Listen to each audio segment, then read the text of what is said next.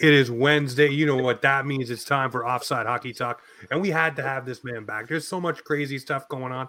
And I've been listening to Locked On Leafs all week long, listening to these guys talk about everything that's coming up. Leafs Nation, by the way, take your hand off the little red button. It's not time to panic or freak out. It's not August. Just chill for a moment. And we'll get into some of those topics here. But, of course, it's David Morassutti from Locked On Leafs joining me and my co-host Pete the Heat yet again. Guys, it's going to be a fun episode. But, David, how's the night treating you, man? Nice treating me well. We're getting hot weather in Toronto. So it's summer. Summer's officially here. And, of course, the hotness doesn't apply just to the weather. Also, apparently also to the hockey debates around this city. Yeah, there's a lot of hockey debates going on. Pete, how is everything treating you, my friend? Everything's good except for this morning. There's a big explosion on the 401, which really screwed me up for work today and on the way home. But other than that, life is good. We got a lot to talk about, and it's gonna be a good show. It's going to be a great show tonight, and we're going to kick it off with the Hockey Hall of Fame selection. And I see over David's shoulder right there, there is the number 31 Curtis Joseph jersey. Again, an omission here for the Hockey Hall of Fame. And I want to get to this one right away. What does he have to do? I mean, really, I guess you got to ask the question, whose cornflakes did he take a whiz in? Because obviously he ticked somebody off, because there's guys getting in to have less win percentage, less overall wins, worse statistics, but he's not there. And I mean, it's not like he hasn't done things or got great accolades to say that he should go into the Hockey Hall of Fame. So, David, I'll ask you, what's the deal here? Why is Cujo not in the Hall? You know, I just wonder how much the committee is looking at accolades over actual performance on the ice. Yep. Right. You know, I was listening a little bit to, like, just after the announcement was made, Craig Button and Gino Reda were kind of debating things, and the idea of the 2 cups came up for Mike Vernon. And I'm like, I get that. I get he won Stanley Cups. I get that he was really good for that Detroit playoff run.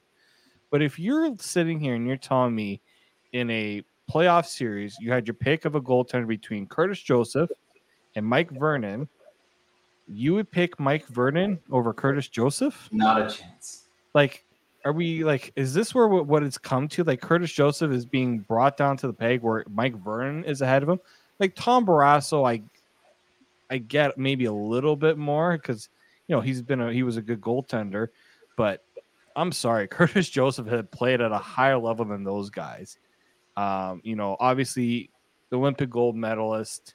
I know he got pushed over for Martin Brodeur during the tournament, but at the time he was par for par with Martin Brodeur as one of the better goaltenders in the NHL. Pat Squad didn't decide to go to the Olympics that year as well. But it's like, I don't know what other argument you can make for Curtis Joseph. If the Stanley Cup argument is the one that's missing, man, there's a lot of players then you're going to be excluding from the Hall of Fame because they don't have a Stanley Cup. And that, like, for me, I find that's like just astonishing that that's where it's come to, where like the first thing is he won 2 cups. Okay.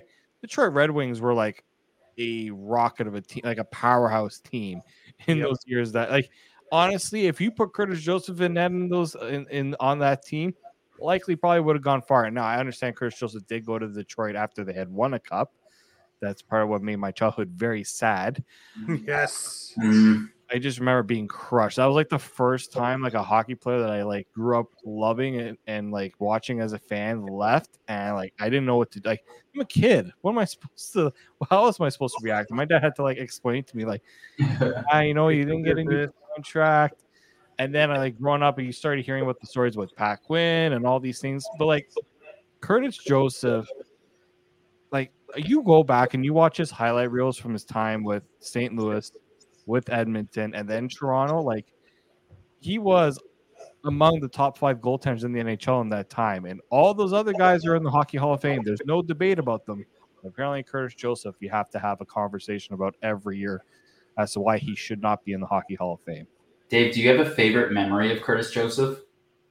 Favorite memory? Ooh, I remember there was a time where he got hurt. and he was out for like the longest time. And I think Trevor Kidd like took over for him, and he had like the nicest goalie pads. But Curtis Joseph finally came back, and it was a significant injury. I think it was like a groin or knee injury or something like that. And he comes back and he did like a split, like the splits, and we were like all concerned whether he would be able to hold on, and just like didn't phase him. He was back at it, good again. So that's one. The other one, obviously a little bit newer, but when he came in against the Washington Capitals, because Martin Gerber decides to push a ref and gets himself kicked out of a game, and Curtis Joseph comes in and stops all the shots he faces and has to go into a shootout cold. I remember that. That was amazing. Like, there were times in the overtime where the Capitals were on a power play and he was stopping Alexander Ovechkin one time. It's like it was nothing. And the crowd was loving it. If I was in the building, that would have been like a tearjerk moment for me because I'm a huge Cujo guy. Mm-hmm. But like he was there. He went until like in his 40s to play. Yeah. Like he was in the hockey. He was in the NHL for so long. And so, like, that's something I remember when he came back to Toronto. It was just such a great moment. It's unfortunate the Leafs sucked at that time when he came back. But it was nice that he thought about coming back to Toronto because nobody probably ever thought he would ever come back to Toronto after the way things had kind of ended in his like first tenure with the team. Now, I'll say this one. My favorite memory, playoffs against the Ottawa Senators. You'll probably both remember this. Mm-hmm. He gets bumped. The goal goes in. He freaks out. He goes to skate the tire. The referee blows a tire, takes the ref out, and the ref is like, what are you supposed to do? But it was one of my favorite moments because he had that passion, the trademark passion that everybody wants to see. And that moment there, man, I really fell in love with him because he was hot and he was ready for whatever was coming his way, ready to throw with anyone. And yeah, I love that moment just because it boiled over. But yeah, man, those Ottawa Senator, playoff games with Curtis Joseph in that chef's kiss, because we always lost to them in the regular season. But when it came to the playoffs, the Leafs finally got the job done there. Hopefully that's to come for the Leafs soon enough again. The other guy that wore a Leafs jersey that's omitted from the Hockey Hall of Fame again, and this may be a little bit of politics right here, is Alexander McGillney. I'd love to see Mogo in there. I think a lot of people would, given what he's done and his career. Do you think he is still deserving to be in the Hockey Hall of Fame, David, or is that a name that maybe is on the outside looking in for a while longer? Well, I really hope that it's not because of because of his nationality, because that's kind of the going talk right now. I think so. I don't get this one. Look, Pierre Turgeon, the argument was he had the highest point total of the guy of all the players not in the Hall of Fame, and that was one of the reasons. And like Pierre Turgeon had a good NHL career, no snipe, like there's no ifs, ands, or buts about that. But Alexander McGillney not getting in when I thought I made a pretty compelling argument on our last episode. Mike did as well. I think you just read everything. The documentaries that were done on his defection from the Soviet Union to come to the NHL and how that kind of sparked the movement there. Like just that. Like how does the Hockey Hall of Fame not look at that and say, you know what, that's something that should be celebrated and enshrined to the Hall? And let's not forget the guy was a really good hockey player. Many thought he was one of the best Russian hockey players when he came over in the 90s. Right? Like that should count for something. And hey, if we're gonna make the Stanley Cup argument, he did win a Stanley Cup. So they can't, like he does, and he's part of the Triple Crown, right? Like there's not many guys that have done that in their hockey careers. So I'm perplexed about McGillney a little bit more than I am about Curtis Joseph, just because McGillney had some really good seasons where he was like that year when he put up 76 goals in 77 games. You're like that's just ludicrous. And people saying, well, Solani did. I said, well, yeah, Solani also did in 84 games. I get it. Solani was also a rookie, but I just think McGillney is he's not getting his due. And I really don't understand what argument the Hockey Hall of Fame could make right now, considering the players that have been let in the last few years. Like, let's be honest, the Sedins were also allowed in the Hockey Hall of Fame. And They didn't. They had good careers. They were dominant those years where the Canucks were really contenders.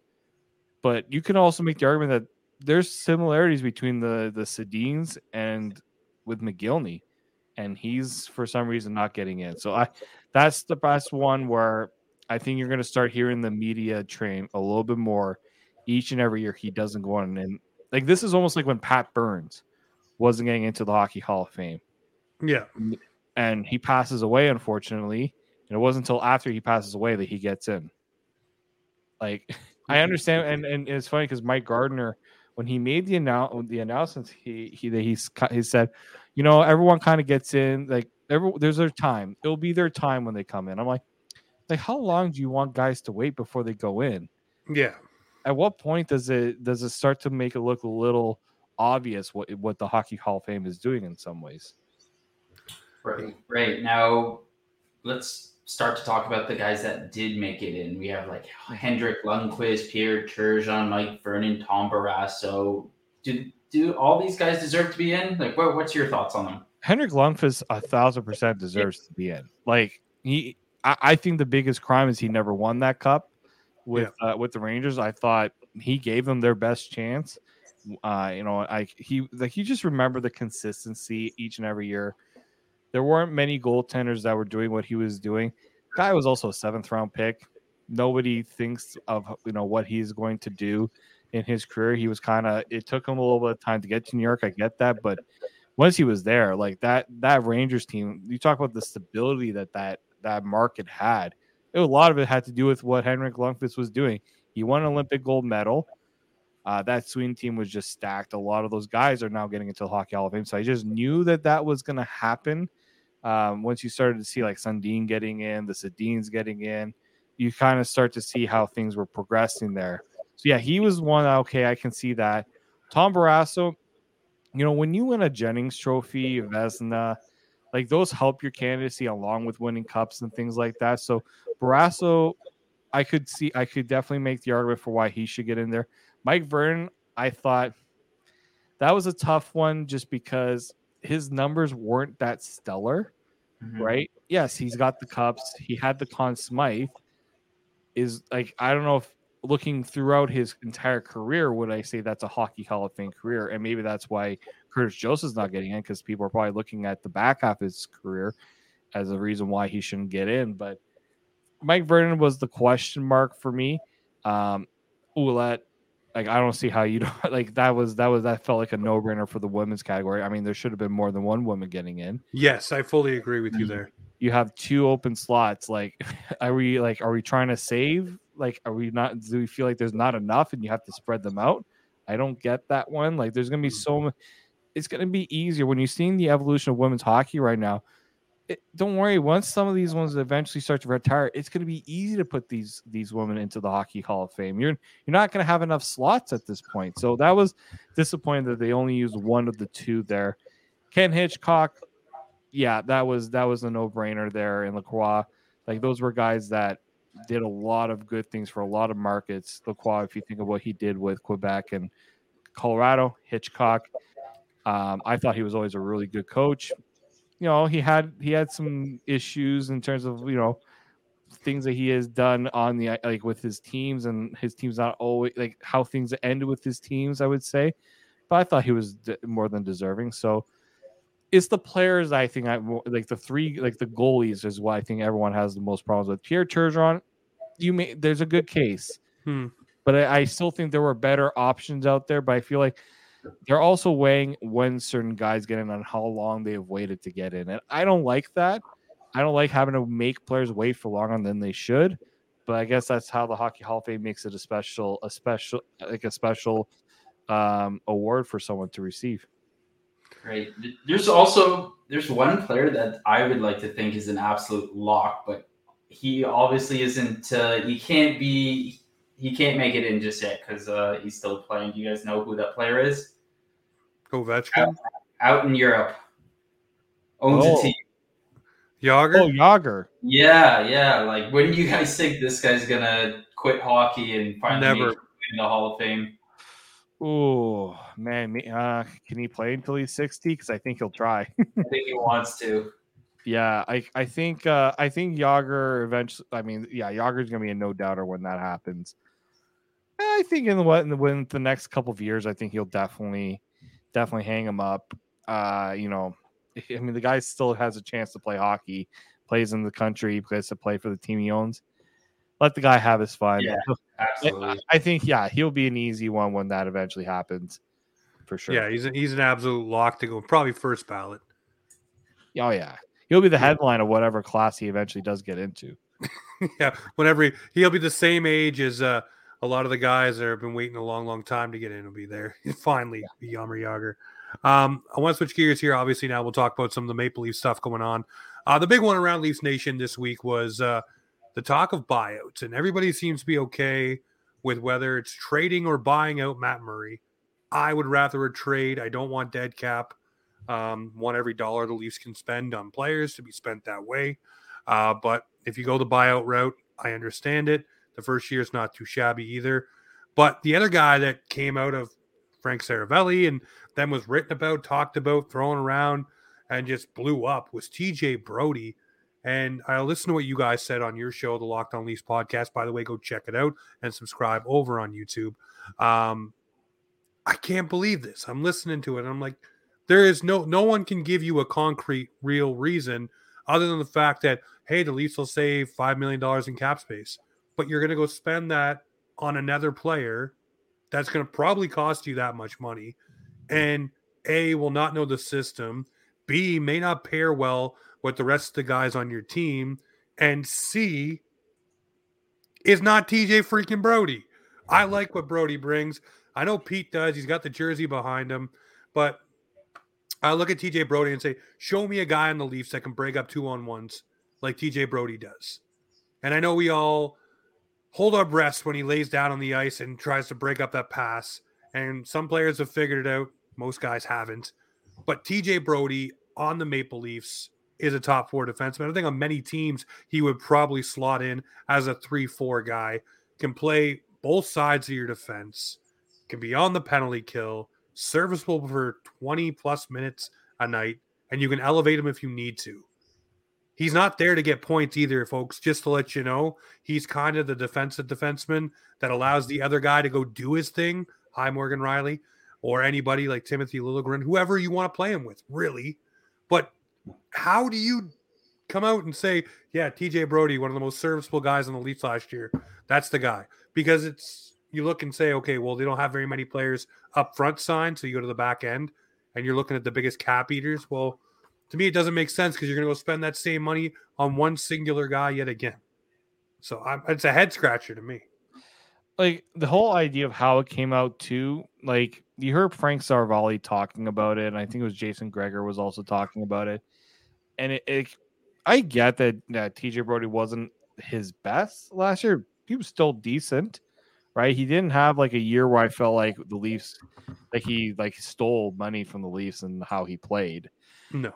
And like, you don't think that if a team that's looking for a defenseman wouldn't sign up to potentially trade for TJ Brody instead of the Leafs having to eat dead cap at a time where every dollar the Leafs, like, you have to think about how much gymnastics the Leafs have had to do with their salary cap.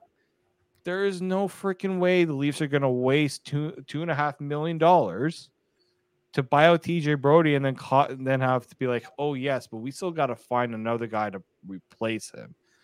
And like, I don't know how much better the Leafs get by getting rid of TJ Brody, right? Like, unless you're going younger and maybe getting a little more of a physical edge, I don't know what the Leafs could do with TJ, like with that potential, slot in the roster that's better than TJ Brody, right? Like, who's out there on the open market that you can say, all right, this guy can easily replace TJ Brody? I don't see it personally. TJ Brody is such an insulator. Anybody you put him with, usually he helps elevate their game. Yeah. Doesn't matter who it is. It can be anybody up or down. If they need a defense pairing, they got him right there. It's TJ Brody. Stick him in, plug and play. He's good to go. And he doesn't complain. He does his job. You're right. You go out and you look, okay, who are they going to go get? You're going to go get, maybe we joked about a Carson Soucy. Maybe you go get, a Matt Dumba? These guys are on the open market. Okay, how much are you paying for those guys, though?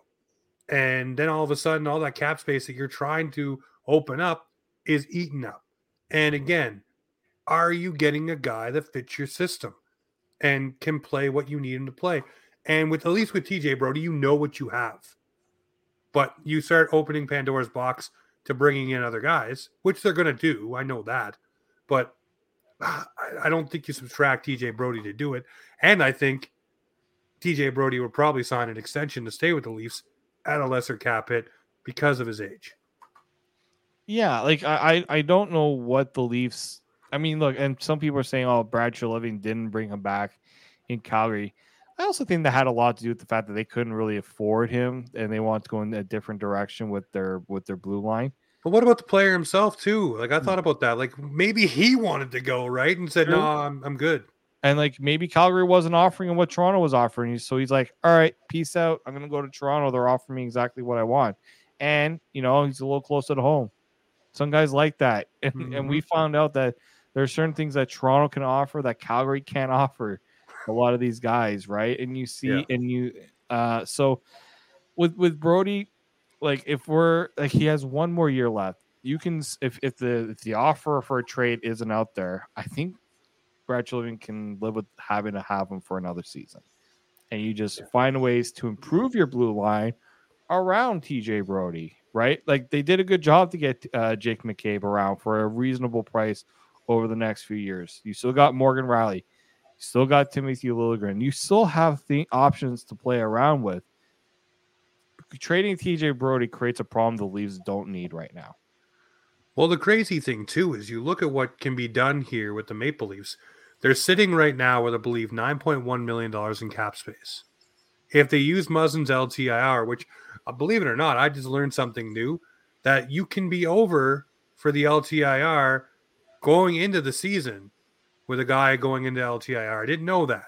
But you have to be maxed out to the cap to get any of the benefits, you shall say, for that. So I learned something new on that. But anyways, with his cap money, it brings you up to something like, I think, $14 million. And then you go again, if you're able to move Matt Murray in a trade, you get yourself somewhere close to $19 million in cap space for the Toronto Maple Leafs if you factor all of that in, which is pretty significant for a team that needs to make some upgrades and add some things. You have to sign Samsonov and you have to sign a couple of other guys. But when you start looking at the UFAs on this team, you might be able to dabble a bit more, or you may even be able to be a player in the free agent market to bring in one of those other defensemen to insulate TJ Brody and the rest of the crew. So I think we really just need to pump the brakes on the panic stuff and freaking out and, oh, this has to be done or this is the way it needs to be with a buyout, because we do have options and there is cap space to be had here. And I don't think any of us expect Matt Murray to be back with the Toronto Maple Leafs next season. Do you think he's going to be bought out, or can we eventually trade him? Like, what do you think is going to happen here, Dave? Well, I mean, they're going to use as much time as possible to avoid. I think they're going to try to avoid the buyout scenario. I really do. I just think they see that next year is such an important year on their salary cap with Matthews and Nylander looking for new deals, and then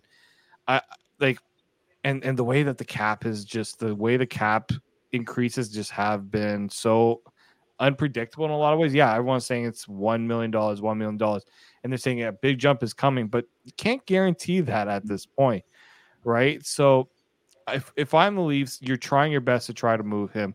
You might have to get a little creative in how you do it. And the other problem is how much money he's owed on top of the cap. Like the cap isn't the issue. The issue is how much actual money he's owed. But I feel like the Leafs can figure out a way to get that deal done. Like there are teams that will still take him on. And look, he might still be able to play. Or if you're a team that isn't fond of having Matt Murray, at least can say there's a good likely chance that he's not going to play. And you can just LTIR him. And like I think that's good. Like everyone's talking about how that's something the Leafs might even have to do themselves. They might have to put him LTIR if they can't move him. If they decide, you know what, we're not going to buy him out, we're just going to put him on LTIR. And that's going to be a tough one because we know people are getting a little suspicious of these LTIR moves when you look at what Mark Stone with Vegas, and you feel like if the Leafs try to do that, there's going to be some people that are going to raise their eyebrows at that one. A lot of teams were doing a lot of digging on the Vegas Golden Knights this year and trying to see what the league would do about it. And the league fully backed Vegas, obviously, with the Stone situation, saying this is the way it is. No pun intended on the backward either. Yeah, I mean, we looked at the Joffrey Lupul situation a couple of years ago with Lou Lamoriello, and, when he went over to Robidoux Island, so to speak, and he came out and said, no, I'm fine. And he quickly deleted that and had to, had a retraction out there and say, he didn't mean it and stuff like that. So with Matt Murray, where he was cleared and healthy for the playoffs, a lot of people are saying, well, maybe he comes into camp and he's not healthy, but it's going to be pretty hard to tell a guy who probably wants to play that, hey, you're not playing this year. Enjoy your money. We'll see you when you're a UFA. You can go sign somewhere else. I don't know if that's really going to fly with him either. So I think the trade and adding a sweetener to it might be the way to go. Yeah, and you also think like if Matt Murray feels like he can continue his career, worst thing you can do is have a whole year of LTIR, then you're trying to get yourself another job. Yeah. There might be one or two teams that'll take a flyer, but it's so much tougher when you have that injury question mark. And now it's a headache that right now Kyle Dubas is probably saying, well, I don't have to deal with that one anymore. And I'm sure a lot of fans are probably not too happy that. And then that's why everyone's saying, you know what? They should be Kyle Dubas. It was his mess. He should be the one to take it back. You're sending him over to Pittsburgh. Yeah. So it's going to be interesting to see how that. Everyone's talking about Austin Matthews and, William Nylander and things like that. I feel like the Matt Murray situation is the one that's going to have the most eyes on it in the next week when you look at the draft. Because if there is a trade involving Matt Murray, you have to think it's going to happen at the draft because there's no way this Leafs team is going to go into free agency without some idea of what the future of Matt Murray looks like, whether it's with the Leafs or it's on another team or on LTIR. That's it right there. Well, hopefully we get rid of him. I know I'd rather see Samsonov and Wool, but let's swing things over to William Nylander because he's got a contract coming out. What kind of term, what kind of contract are we looking at? Like, does he make 9 something, or does he just make under 9? I feel like 8.75 would be something good. What do you think, David? I think when you're looking at the Nylander contract, the term is going to be the most important part. Absolutely. And I think you're going to want that 6 to 8 year commitment from him. If he wants to get a raise and he's deserving of a raise, I just can't see. He's not a $9 million player. He might be if he got to the open market because the team is willing to pay that. But to me, he's in that 8.5 range for me personally, just because, there are a lot of question marks still about his play at times. We can see the potential he has, but it doesn't always come out, right? Yeah. Defensively, he's made strides, but he's still got a lot of work to do in that area. And I don't know if, at this point of his career, how much he's going to change in that department too. So you got to be realistic with him. You got to tell him, look, this is what you've done. We understand that everyone's feels like your contract is pretty much you've exceeded the value of your last contract, but can you exceed the value of your next contract too? Like if we give you a raise, do you feel like you can exceed that value even more? I don't know if he can, right? You give him 8.5. I don't know if you sign him to 8.5, he signs and he's like, I feel like I got shortchanged. We got to go out and just show that that you also were deserving of more than that, right? Like, if he feels like he's in the 9.5 to 10, you got to trade him. In my opinion, you just can't. At some point, you've got to say to yourself, we are expecting more if you're going to want more money. And if he's asking for it, and if he's asking for an amount you're just not comfortable doing, you got to have that hard conversation. And you've got to decide, you know what? He's a good player, but you also have to be reasonable about your own internal cap of how much you can spend on him too. Yeah, the hard line for me would be probably 8.9. and that would be the hard line for me. Nothing over 9, not even close. And I start using guys like Jesper Bratt, who had a contract comparable or points comparable to him.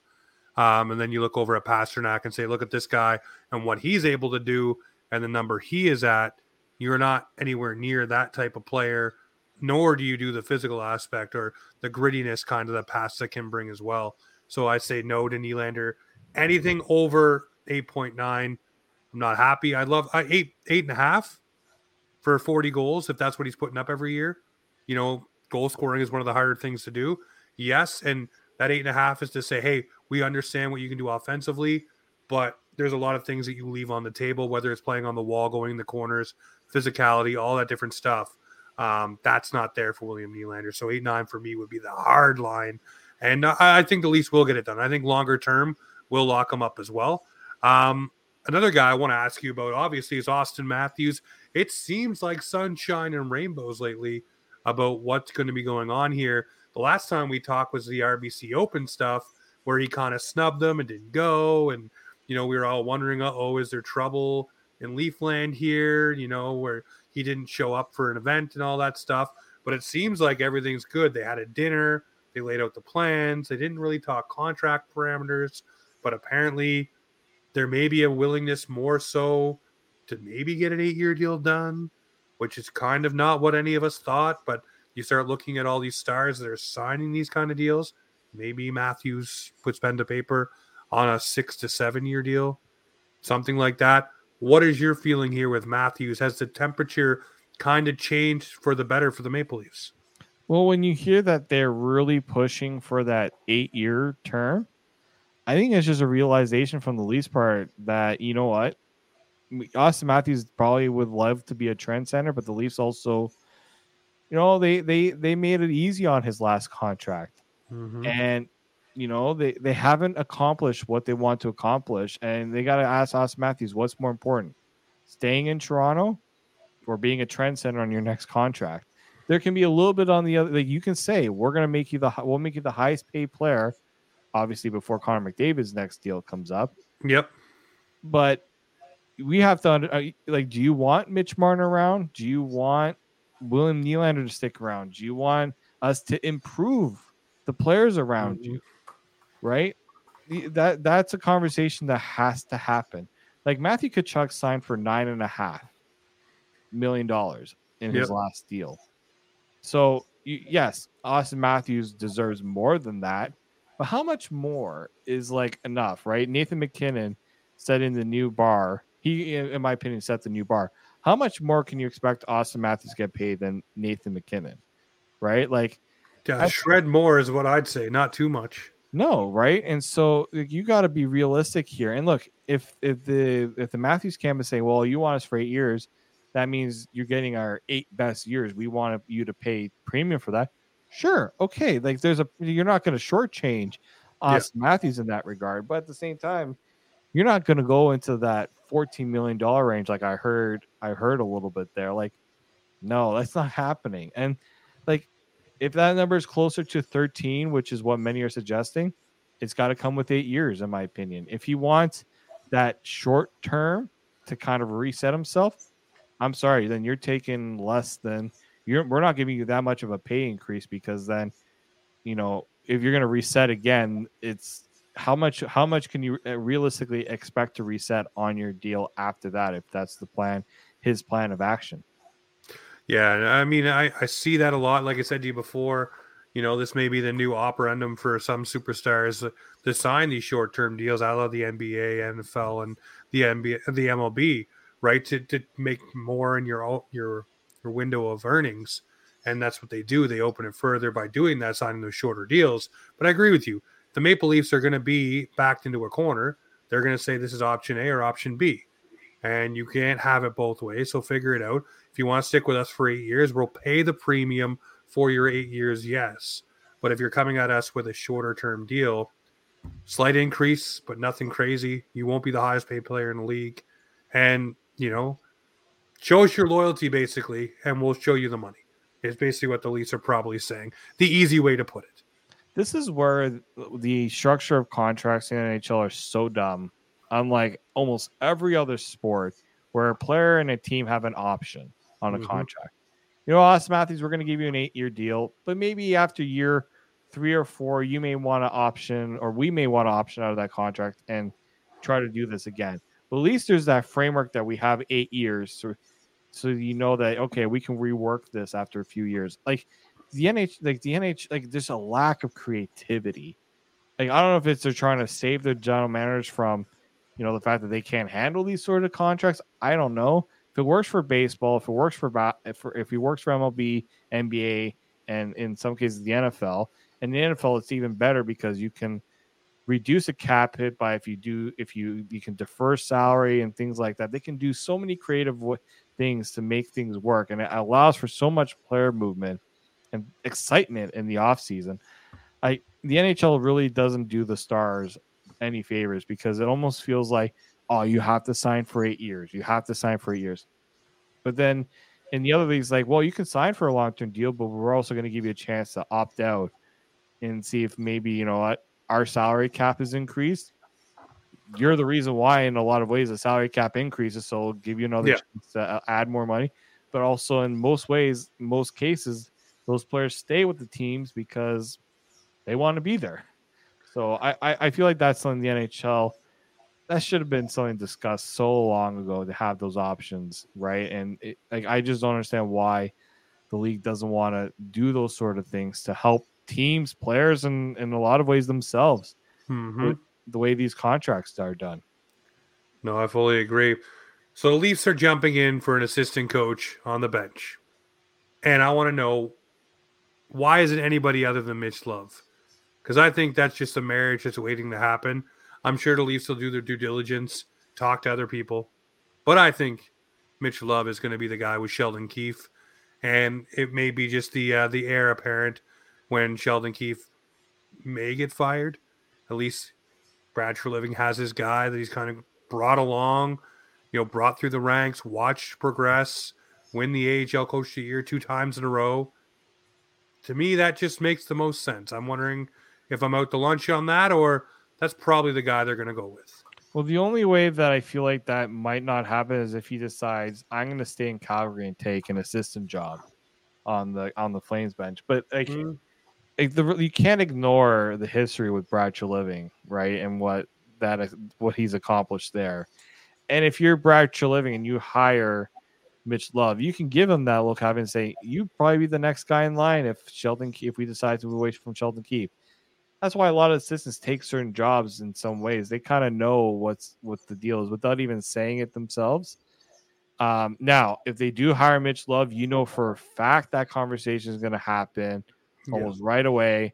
When is just like it was when Sheldon Keefe was brought in with the Marlies, he was right there behind Mac Babcock. When is Kyle Dubas going to pull the trigger and bring in Sheldon Keefe? It's unavoidable, but that's the business. You're not getting the job done. There's somebody else that your team feels like can get the job done. So yeah, Mitch Love makes sense.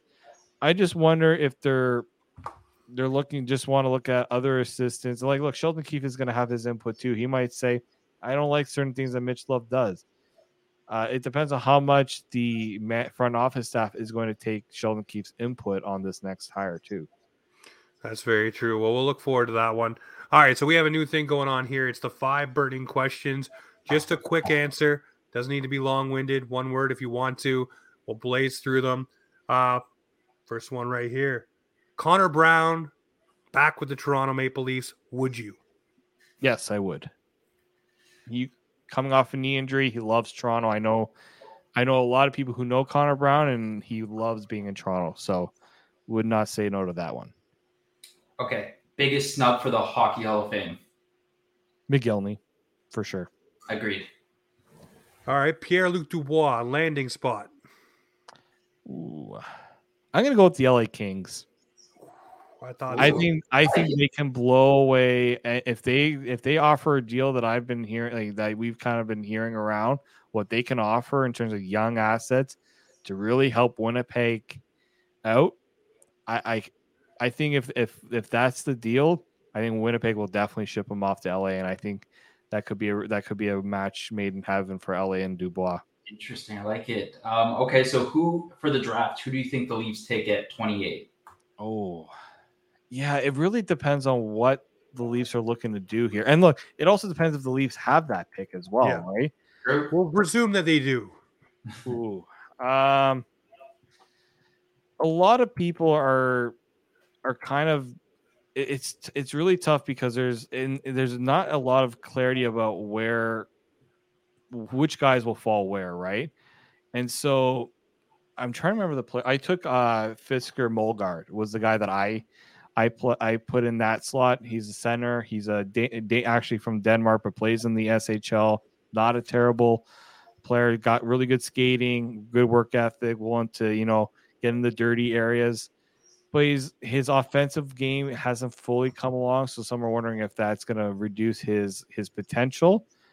Another name I've heard is Oliver Bonk, the defenseman out of the London Knights. We know that the Leafs are trying to beef up their blue line a little bit, so it wouldn't surprise me if they decide to do that. I think they're going to get if you find a guy with a little bit of size and a little bit of, I think this is where you're going to start to see the shift a little bit in looking where the Leafs go. I think you're going to see someone with a little more bite, a little more size. So those are kind of the areas I'm looking at there.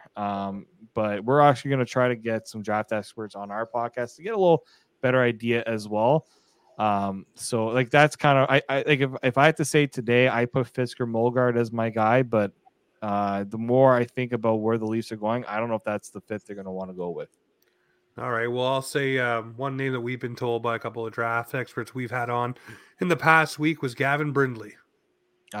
Okay, I've heard his name too. So it's so tough when you get into that range of like the 20, because there's guys who teams will reach, right? Yeah. Who are like second rounders, but you know what? Like they could fall, they can move up into that round, or in a lot of ways, there's guys that that teams feel like, all right, this is someone that should have been picked a lot earlier, and he's fallen to us, so we're gonna go and grab him. So yeah, I feel like like a center defenseman is where the Leafs are going to go in this draft.